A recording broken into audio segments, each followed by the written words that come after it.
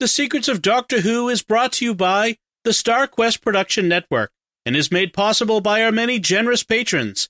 If you'd like to support the podcast, please visit sqpn.com/give. You're listening to The Secrets of Doctor Who, episode 221. One day, I shall come back. That's it. I've been renewed. Is when a Time Lord's body wears out, he regenerates. I'm a Time Lord. I'm not a human being. I walk in eternity. Braveheart, Change, my dear, and it seems on a moment too soon. Unlimited rice pudding. Physician healers. Wearing a bit thin. Fantastic. I am Scottish. I can complain about things. Ta-da! Ooh. Should be fine. Hi, I'm Dom Bettinelli, and you're listening to The Secrets of Doctor Who, where we discuss everything about the hit BBC series of Doctor Who. And today we're discussing the fifth Doctor story, Arc of Infinity. And joining me today on the panel are Father Corey Stika. Hi, Father Corey. How's it going? Very well, thanks. And Jimmy Aiken. Hi, Jimmy. Howdy, Dom. It's too bad this isn't episode 221B. That would be a lot of fun, but then we'd have to do Sherlock Holmes. So, first up, before we get started, I want to encourage you to subscribe to the show in Apple Podcasts, Google Podcasts, Stitcher, TuneIn, Spotify, iHeartRadio, your favorite podcast app, or at the SQPN YouTube channel, where you should be sure to hit the bell to get notifications.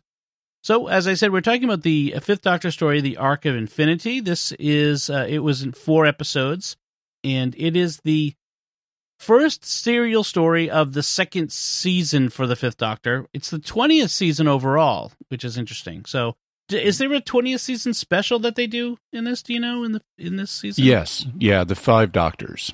Okay, so we'll be getting to that one, and he's joined again by Tegan and Nyssa. Although Tegan doesn't come back for a bit, but let me give you the recap of what this episode is. This is from the TARDIS wiki.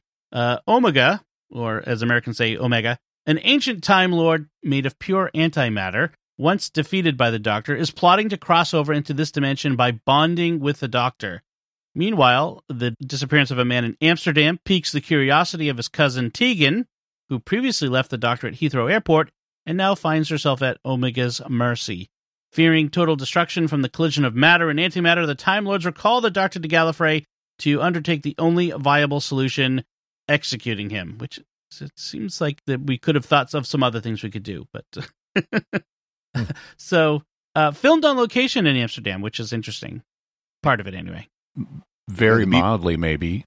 Yeah, well, the BBC must have got a little bit of money, or they had another project in Amsterdam. Say, hey, let's let the Doctor Who crew come over with us and film a few minutes. It was John Nathan Turner really wanted to do a foreign shoot, and so they did Amsterdam, but I don't think it's very effectively used. Now, your mileage may vary. Amsterdam may look very different and exotic to you, but to me, it's like, okay, they're running around a European city. That's what they always do. Yeah. So the big baddie in this one is a guy named Omega, as I mentioned, Omega or Omega, and apparently the Doctor has battled him before, although we haven't talked about that. Or we haven't talked about that particular story on The Secrets of Doctor Who. So, who is Omega? Omega is one of the founders of Time Lord Society. He was a stellar engineer that caused a supernova to become a black hole that then is somehow related to the Eye of Harmony and may be the Eye of Harmony that powers Time Lord time travel technology. When his experiment was successful, he was trapped in an antimatter equivalent of our universe, and he used his mental powers to be able to create some artificial construct monsters.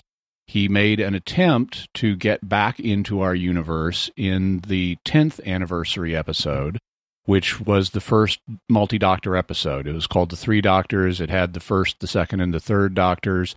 And he was a threat to the Time Lords then, and so the Time Lords pulled together the 3 different incarnations of the Doctor, and together they defeated Omega. Okay. And we heard about him again in the 7th Doctor story we did, where there was like a weapon that related to Omega. The Hand of Omega, yeah, right. which was capable of also destroying a star that the 7th Doctor used to destroy the star that Skaro orbits, he thought. Also, more recently in The Timeless Children, we got a glimpse of Omega, though he wasn't named. There's a moment in the script where we're having a flashback to Gallifrey, and in the script, Chris Chibnall says that the three figures we see, Tecteun and two men, may be presumed to be the three founders of Time Lord Society, meaning Tecteun, Rassilon, and Omega. Mm-hmm. Okay. Yes, I remember that now. Yeah, so a big figure, and so he gets this sort of a starring role here, although your mileage may vary, but I didn't feel like he came across as, as powerful as all that. Like not even like the Master. Like I didn't feel like. They keep his identity secret for like 3/4 of this. So even though we're seeing him, he's in a new costume with a new headdress. He looks nothing like his previous appearance. And so I think that kind of underwhelms what he could be to this if they had exposed his identity earlier. And that kind of goes along with what I was saying earlier about being underwhelmed by Amsterdam, because it just looks like they're running through the streets of another European city. They don't focus on the canals, and it's not all that exotic. I think like Spain, when they went to Spain in the Sixth Doctor's time, I thought that was a more effective use of Spain than this was of Holland. Yeah, Spain felt a lot more foreign to England. It's interesting because you talk about the canals, and Britain has a lot of canals. And some of the downtown Britain, some of the cities in Britain have these canals running right through downtown and look exactly like that. In fact, there was one scene where, I don't know if they had reversed the film or something, but it actually looked like they were in Britain because the road signs were on the other side, on the right-hand drive side of the road. Instead, but it might have been, of course, they literally filmed, they used film when they were producing this. And so it might have got reversed, or it might have been a reshoot actually in Britain this looks close enough, let's use it type of deal, In fact, we've even seen British canals on Doctor Who before, like in the scene which they were to use in Shada and did use in The Five Doctors. Mm-hmm. You've got Tom Baker and Lalla Ward punting down a canal in Oxford. That's right. That's right. It would have been better. I think part of the problem with this is it would have been better if they had gone out into the countryside in Holland instead of keeping us smack dab in the middle of a city center where everything looks, okay, this is standard European architecture. Yeah, including Schiphol Airport, which, looked like it could have been the front door of any airport in any country in the world. I mean, it could have been something they filmed here in the United States at that time. Right. And they spent most of the time in Amsterdam running about. That was just basically what it was. It was the running through streets. So actually, there was less of that than I remembered. They do have a bunch of stuff happening earlier that involves moving from one place to another. But the thing that I remembered being particularly painful was in actually just like the last 10 minutes or so of the serial, where they are literally running through the streets of Amsterdam and chasing each other. And okay, that went on for a little long, but it wasn't as bad as I remembered. It seems longer when the first time you watch it. So I'm almost surprised there's not something on YouTube where it's sped up and put to the Benny Hill theme. I mean, it just kind of felt like that. Man, there are videos on YouTube of Tom Cruise running everywhere because Tom Cruise always runs. We could do the same thing with the Doctor running, just all shots of a supercut of the Doctor running.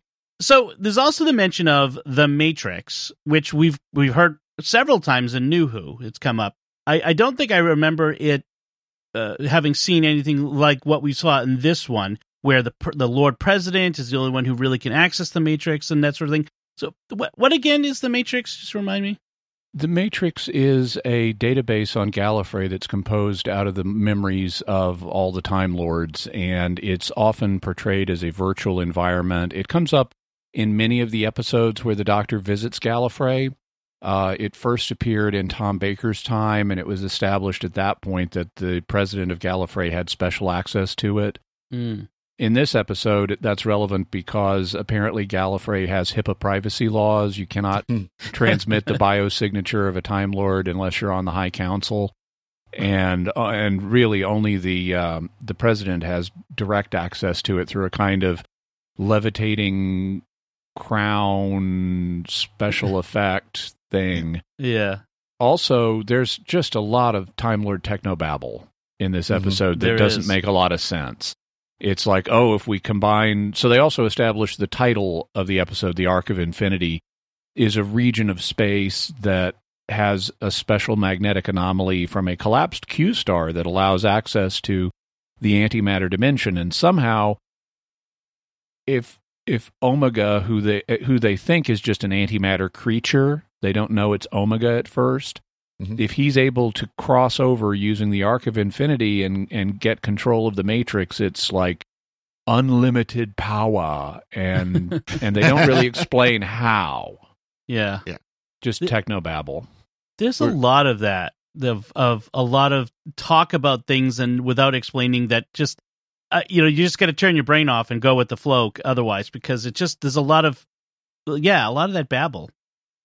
Well, it's funny, too, that crown that the Lord President uses for the Matrix, we see later this season in the 10th Doctor, or the 5 Doctors, as the crown that he's wearing as he comes in at the end and everything. And it's just like, okay, we're using props. Got it. Because it's not for the same purpose. It's still the Lord President, but it's not the same purpose, Right. So another thing that's notable about this episode is one of the guest stars, one of the Time Lord, citizens, is Colin Baker, who will, in 18 months from this point, when this airs, will become the 6th Doctor. 18 months or 24 months or something like that. Will become the 6th Doctor. But in this case, he's playing Commander Maxwell, who's head of security or something along those lines. I gotta say, I don't know if they modeled the writing for the 6th Doctor off of this character, but he's the same kind of jerk that the 6th Doctor is. Except here it works because he's playing a bad guy, not the hero. Quasi bad guy. Very strict security guy is probably a good way to put him. I mean, he wants to kill the Doctor, so that de facto makes him a bad guy. But we could just headcanon it. That's really the 6th Doctor, wanting to mess with his earlier regeneration. That's true. That would be weird.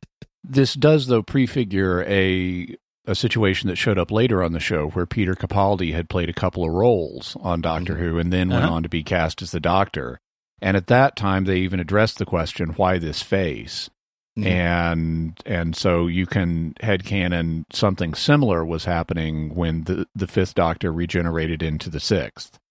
And somehow the role that Commander Maxwell played in this plot may have influenced his choice of regeneration. Subconsciously. Yeah. I'm trying to think of what would, but yes, we'll have to just headcanon that. One, there's an interesting note on the TARDIS Wiki page on this episode, which is that Colin Baker, who's at the time now, I think he's mellowed and he's become he certainly comes across in more recent interviews as a very sweet person. But at the time, his acting style was very loud and boisterous and kind of peppery. And that's all on display here. And there's a note on the page for this episode that says he was playing this as if he was the main character. Right. And John Nathan Turner had to go to him and say, this show is called Doctor Who, not the bloke in the background that's a security guard. That's funny. But he does, and Colin Baker will talk about how he gets to shoot his predecessor. Yes. And connect that somehow in his mind to succeeding him in the role. A couple interesting casting notes. So Patrick Stewart was considered for the role of the Castellan, which would have been very interesting. And that would have been just a couple years before Next Generation. By the way, the term Castellan refers to the guy who's the master of a castle. Yes. And so he's the guy, he's not the president, but he's apparently in charge of the Citadel on Gallifrey where all this takes place. Right. Sort of the chief steward, the Chamberlain. Yes. The steward of Gondor, like Denethor, Lord of the Rings. And then Pierce Brosnan was considered for the role of Maxwell, which also would have been very interesting. I want to see that alternate version with Patrick Stewart and Pierce Brosnan. I just want to. Pierce Brosnan would definitely probably play the character better. Oh, yeah, maybe. Yeah. Also, take note of the hat that Maxwell has. He's got this red motorcycle helmet that has ostrich feathers on the top of it. Yep. And it's so tall that and he's tall enough that it kept bumping into doorways and stuff. And so for most of the episode, he has to just keep it under his arm, which he felt like he was carrying around a chicken. Right. I did notice that he was carrying that thing around. So the plot of the story is that Omega needs the Doctor's bioscan for some reason. And the Doctor specifically? Yeah, well, not the Doctor specifically necessarily. There's a conversation that they have at the beginning of episode 1 where a Time Lord figure who we only see in shadows is talking to Omega, who we do see, but it's a new costume. So we have these two unknown characters talking to each other. And Omega is saying, have you picked somebody? And the shadowed Time Lord says yes, and for various reasons, it's got to be the Doctor. And Omega is like, ooh, the Doctor, how ironic. And what he wants to do is biologically bond with the Doctor in a way that will allow him to live permanently in our universe by flipping his particles from being antimatter to matter particles. Why the Doctor is necessary for that, they never explain, but apparently so. More of the babble, the techno-babble that doesn't get explained. And more the excuse why the Doctor had to be recalled to Gallifrey and all that. Right. And as I said, the Time Lord Council, the High Council, decides that the only way to do this, to fix this, is to kill the Doctor so that he can't be copied, so that he can't be merged. So Omega has already partially bonded with the Doctor, and that they say, therefore, that his crossover into our universe is imminent. It could happen at any time. And in view of the short amount of time, given the partial bonding, the only solution they see is to kill the Doctor to sever the connection. Right. Okay. That seems extreme, but... Yeah, it kind of is. And then, also, none of the people I'm going, okay, you keep talking about the urgency of the situation. Guys, you are a time-traveling civilization. Think four-dimensionally. Right. And for some reason, Amsterdam is key to this whole thing. Like that location is where the Omega is coming through to our dimension for some reason. And that's just random. It's just of all the universe. Nice. So that's really the heart of the plot. There's a lot of running around, and the Doctor is killed, but not really, and that sort of thing. I mean, there's a lot of that, but that's really the heart of the story. So I wanted to talk more about some of the characters that we see. So we have a Time Lord that's the Doctor's friend, Damon. He's a technician. He's one of the ones who notices that in the beginning, the Doctor's bioscan being downloaded. His co-worker gets executed by the traitor, the traitorous High Counselor that we'll find out the identity of in a second. So Damon, he works with the Doctor as a sort of treason against the orders of the High Council, which is very interesting. It's interesting to me because not having seen a lot of these classic episodes, I haven't seen a lot of Time Lords who are friends of the Doctor, which is kind of interesting to see to me. Yeah, typically whenever he shows up on Gallifrey, there's some Time Lord friend from his past. Mm-hmm. In fact, when Tom Baker first goes to Gallifrey, where we get our first episode that's set entirely on Gallifrey, he meets Cardinal Barusa, who was like his mentor. Mm-hmm. And here in this episode, Barusa has regenerated and he's now the High President, but he's like an old friend of the Doctor's. Yep. Okay. And then the other friend of the Doctor, who turns out not to be so, is Counselor Hedden, which interesting. He's played by I had the thing. Played by Hedden is Michael Gough. Gough, of course, that's the way it should be. But I've seen him in a lot of things. He's one of those characters who's been in a lot of things. But he was previously in Doctor Who in the Nightmare Fair as the Toy Maker. He would have been, but he did, yeah. But he was previously the Celestial Toy Maker in a previous episode, in the first Doctor's time, yeah. Okay, and had also been married, by the way, to Annika Wills, who played Polly in the first Doctor's time, right? Mm-hmm. Yep. Yep. Second Doctor. but starting in the first Doctor. Right. He also played Alfred in the original Batman movies, that's where I recognized him from. But anyway, Hedden is the traitor. He's the one who's working with Omega to bring him into our galaxy, into our universe, or our dimension. And his motivation, he kind of reveals at the end, is, Omega is one of our leading lights. He is one of our founders, and therefore he deserves to be brought back. He also, his motive, is, even though he's been doing villainous things, including killing people, like Talon's, Talon was the name of the guy that got killed. Right. His motive is not purely villainous. It's like Omega has been treated unjustly by our society. We should not have abandoned him in the antimatter universe. He needs to come back and, take his rightful place and be accepted in our society and so forth. And Omega himself doesn't seem to have a terrible motive. Mm-hmm. When we get the final confrontation with Omega, which is in Amsterdam, and he's gotten his body temporarily turned into matter, but that's undoing itself. And now, in a way that doesn't make any sense given what antimatter is. Right. But it's undoing itself, and he's going to go boom if he's not stopped. But he explains to the Doctor why he wants to come back instead of just living in the antimatter universe where he's all alone and has only his own mentally created bad version of a holodeck to entertain himself.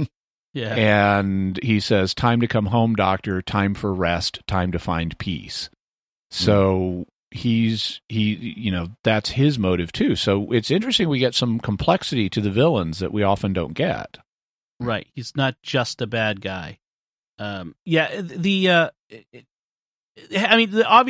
in order to do this, they're kind of sacrificing the Doctor. Although the original plan, Omega's plan, would not have killed the Doctor, would it? I mean, would it have replaced the Doctor?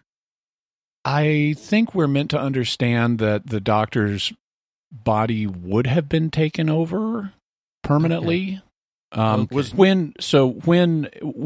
Omega finally does cross over, there's an explosion, and it doesn't go quite right, but up to this point, he's been getting ready for the crossover. He's been melting, maple syrup is just dripping off of his costume.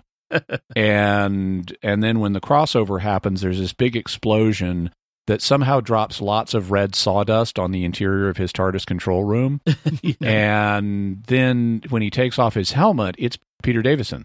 And so he looks like Peter Davison. He starts going around the streets of Amsterdam. And this is where we first start to see him as something more than just a villain, because he comes across this calliope that's entertaining a bunch of children and their parents. And one of the little kids looks up at him and he smiles back. And he smiles at the calliope, and he's being entertained by the calliope. And there's no dialogue in any of this, but they communicate that he is capable of friendship and compassion and happiness. Apparently, this scene is modeled off of something in Bride of Frankenstein, a similar scene. Right. But he does come across as more than just a villain. On the other hand, he is totally scorched earth. If he can't come back permanently, he wants to take a big chunk of the universe with him when he flips back to antimatter. Right. Right. Yes. Yeah, that's a little selfish. I got the impression too he would be like a ganger, going back to those episodes, the New Who with the gangers, where it would be the Doctor would still be alive, although he would be separated from his body in the Matrix, but the body still needed to exist as a template or something like that. And that's all. So it's something like that's why the Doctor couldn't actually be exterminated by the Time Lords. He had to be kept alive. Yeah, and there was a little bit of time where he was hanging around, floating in the Matrix. So then there was Nyssa, who, for much of the story, is apparently the Doctor's only companion. She starts off, her and the Doctor. They'd left Tegan behind at Heathrow at the end of last season. They unintentionally. Unintentionally. They thought she was back home and wanted to go back to work. And Tegan was like, where'd you go? So they're off on their own. I'm curious that some period of time will have passed for at least Tegan from her point of view. But Nyssa, yeah. I was going to say Tegan had enough time where she got back to her job and then got fired. We know that. Yeah, I'm curious about that. What she got fired for? It's interesting. But we'll talk about Tegan in a second. But Nyssa, she's very aggressive in her defense of the Doctor. So there's a reason for that. Now, in the first place, Nyssa is Peter Davison's favorite companion. He thinks that she's the one that best fits his Doctor. Mm-hmm. So I'm sure he was really pleased to be able to play most of this with just Nyssa on hand. Mm-hmm. And also that fact that they've been traveling for some period with just the two of them gives us a great place to shove into continuity all those Big Finish stories that are just the Fifth Doctor and Nyssa. Right. Nice. But originally, Leela was going to be in this episode because Leela ends up on Gallifrey. She gets married to a guy named Andred, and so she's on Gallifrey, and they even mention her in this episode where the Doctor asks his friend, how's Leela doing? And he says she's fine, and he says, I'm so sorry I didn't get a chance to attend her wedding. Maybe I can see her while we're here. Well, originally they were going to have Leela in this episode, but Louise Jameson, the actress who plays her, turned out to be unavailable.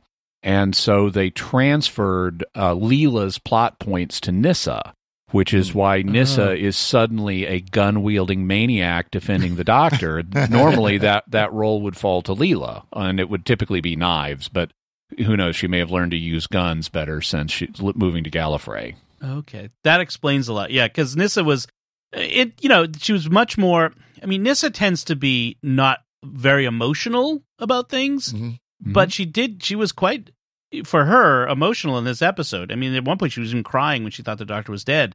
So it was interesting to see, and so that explains it. I did like this portrayal of Nyssa, though. Mm-hmm. Oh yeah. She takes charge and she goes to town in this. I did like Nyssa in this. And then we get to Tegan and her cousin and his backpacking friend. So her cousin, I forgot to write his name down, but Robin, right? Her cousin and the backpacker friend Colin, which is easy to remember. They're in Amsterdam now, backpacking around. Robin is from Australia. Colin sounded British, and I think it's important for our audience in 2021 to remember what it was like in 1983 to backpack around Europe. No cell phones, no internet. Some of these things where they're trying to find places or get a hold of people, they're using cell phones, they're running from place to place. They're using phone booths. Yeah. Yeah, and the phone books in the phone booths, that all that stuff, that would be very different today. You'd have a whole different sensibility. You'd have your cell phone on you, you'd call people, you'd look things up. So it was very interesting to look at that from a 2021 point of view. But by the way, I think you got it reversed. Colin is the cousin of Tegan. Oh, and Robin is the friend that's helping Tegan. Yes, to find that's Colin. right. That's right. Right.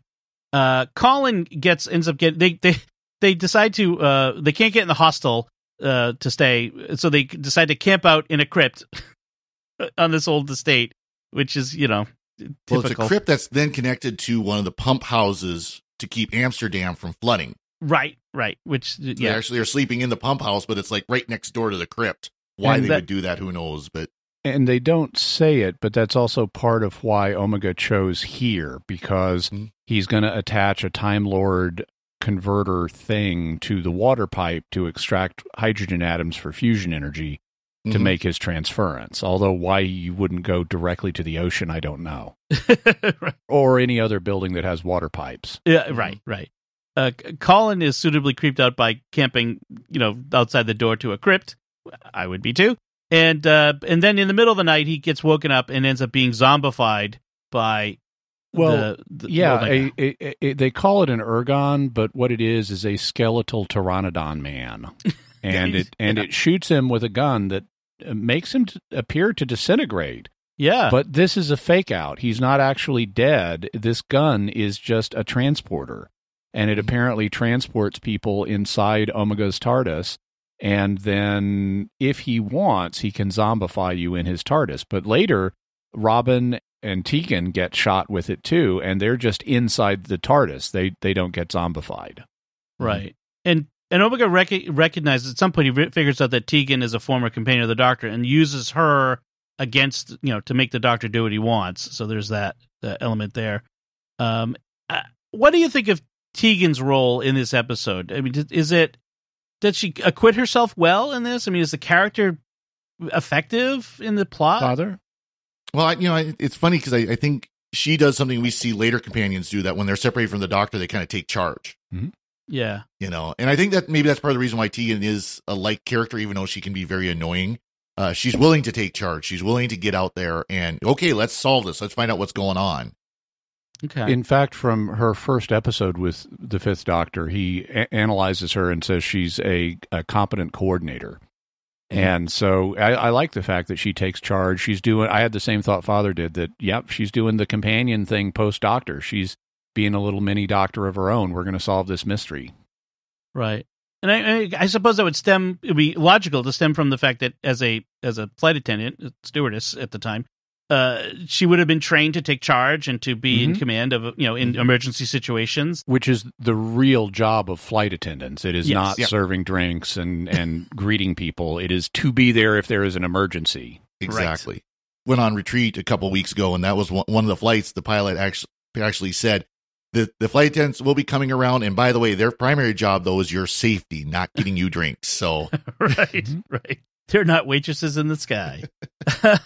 So, all right. So, anything else we should say about this episode? It's a fairly straightforward, and what do you think of it as a whole, the episode? Father Corey? It was okay. I mean, I know we've talked about it before, but it seems like every time they go to Gallifrey gets more and more washed down and just kind of meh. And it's just kind of a meh. They went to Gallifrey episode. Yeah. Jimmy? I thought it was better than I remembered, and I like seeing Gallifrey. Mm-hmm. But what I don't like is how unreasonable the Time Lords come across. They are almost, not every time we see them, but almost every time we see them, they come across as unreasonable. And I understand that they need to come across as unreasonable up to a certain point to justify why the Doctor left Gallifrey for the audience, but they don't need to just be villains or almost villains. I do like how, after a bunch of the mystery, I mean, the people who have been in the audience's mind the least unsympathetic. Oh, by the way, I also think it's ironic that the High Council of Gallifrey is like 4 people and the President. But I like how we've been led to think that the Castellan and Commander Maxwell are the real bad guys here. Mm-hmm. But then, once the Castellan sends Maxwell to investigate some stuff, Maxwell turns up evidence. No, the Doctor's been telling the truth. And their attitudes start shifting. And so they're portrayed as characters who are not unrelentingly single-mindedly against the Doctor. They're actually more open-minded than that. They've just got off on a wrong foot, and I like that. Overall, I would have made significant structural changes to all of this, but it's better than I remember. One thing I kind of don't like is, to up the drama, they will do things on the level of dialogue that'll be like, oh, this has almost never happened before in the entire history of Gallifrey. Yeah. Like the emergency recall circuit has only, to bring back a TARDIS, has only been used twice in our history. It's like, then why did you invent it? Right. And then we're told, capital punishment has been abolished, but there's one time before a Time Lord has been destroyed. And that's meant to... that presumably line was in there to cover the fact that Morbius had been destroyed, or so they thought, which will be coming up on a Tom Baker episode called The Brain of Morbius, where we get to learn about that. Mm-hmm. But still, on the dialogue level, the juicing the drama by, oh, this is almost unprecedented, it doesn't really do it for me.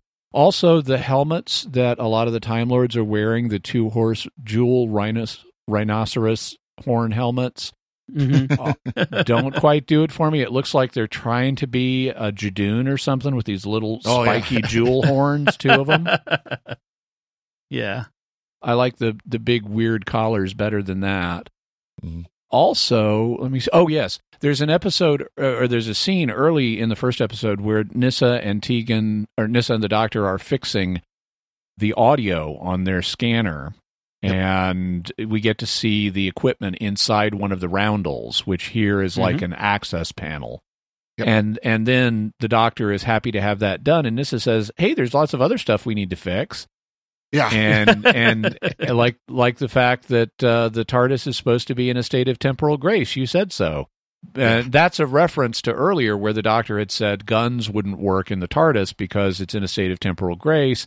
But in the episode where Adric dies, Earthshock, Cybermen are firing off guns, and the Doctor fires off a gun in the TARDIS. And so this led fans to wonder, what about the state of temporal grace you said the TARDIS was in? And the Doctor dodges the question. Right. And so this is their way of handling that at the moment. They're kind of hanging a lantern on the thing and suggesting that the temporal grace circuit or whatever has become broken. Now, we're going to get another twist on that when we go back to do our next New Who episode, Let's Kill Hitler, because Melody Pond is going to shoot the TARDIS and from on the inside, and it's going to have consequences. And the Doctor is like, why did you shoot my TARDIS? And she, having heard all about the TARDIS growing up with Amy Pond, is going to say, I was told it was in a state of temporal grace, and the 10th Doctor is going to say, that was a clever lie. Anyone could see that was a clever lie. That'd be good. I do like that Nyssa had a honeydew list for the Doctor, though. That's good. Well, I get a kick. You mentioned repairing the audio circuit, and did you happen to notice that it just happened to look like an early portable cassette deck? You could even see like the flap on the back, the door on the back for the batteries. Oh, that's good. But it was like he was holding it backwards. You could see the buttons on the top and then the little door on the back for the batteries. So that's what the audio circuit is. It's an old cassette deck. Nice. So my thoughts, I thought a lot of this episode was, especially the first two episodes, were way too jumpy from scene to scene, back and forth from one thing to the next. I found it distracting how much it moved from one thing to the other. I kind of wanted them to, and I think that contributed to a bit of confusion about what's going on. So I thought that could have been better. Yeah, the note that occurred to me at that point is if you're not already deep in this lore, some of this is not going to come across clearly to you because they're not stopping to explain things. Yep. I did figure out Hedden was the traitor early on because he was way too much of a chum to the Doctor. It's just the way writers think, and it was clearly he was going to be the bad guy. So that was interesting. It wasn't going to be any of the obvious villains, quote unquote, and it wasn't a woman's voice, so it wasn't the woman High Counselor. So therefore, Thalia, yeah, named after the Greek muse of comedy. Nice. Although she wasn't very funny. No, she was pretty serious and quite a techie herself. She's all over, how technology works. That's right. Well, the time ladies, they know stuff. All right, I think that about does it for my notes. Do you have anything else we want to say about this episode? I think that's about it. So we'd love to hear from you, but first I do want to make sure, before I forget, I want to thank our patrons who make it possible for us to create The Secrets of Doctor Who, including Leonidas S., Frederick H., Megan S., Neil P., and Rhonda M. Their generous donations at sqpn.com/give make it possible for us to continue The Secrets of Doctor Who and all the shows at StarQuest. Now's a great time to become a StarQuest patron, thanks to a generous gift from a StarQuest supporter. When you start a new Patreon monthly pledge at sqpn.com/give, the first 3 months will be matched by an equal amount from our donor to support all our shows, including this one, which makes your gift go even further. And we're more than halfway to our goal of $2,000 in new monthly pledges. So won't you help us close the gap? If you've been thinking of becoming a StarQuest patron, now's the time. Visit sqpn.com/give today. We'd also like to thank Victor Lambs, who edits the show for us every week. So we want to hear from you. What do you think of Arc of Infinity, this story? Did you like it? Did you have other comments? We'd love to hear your feedback by commenting at sqpn.com or the Secrets of Doctor Who Facebook page, or send an email to drwho@sqpn.com. And as Jimmy said, we'll be back next time discussing the 11th Doctor story, Let's Kill Hitler. Until then, Jimmy Akin, thank you for joining me and sharing the Secrets of Doctor Who. Thanks, Dom. Father Corey Stiga, thank you as well. Thank you, Dom. And once again, I'm Dom Bettinelli. Thank you for listening to the Secrets of Doctor Who on StarQuest. And remember, it's the biggest explosion this part of the universe has ever likely to witness. Right. This is going to be fun.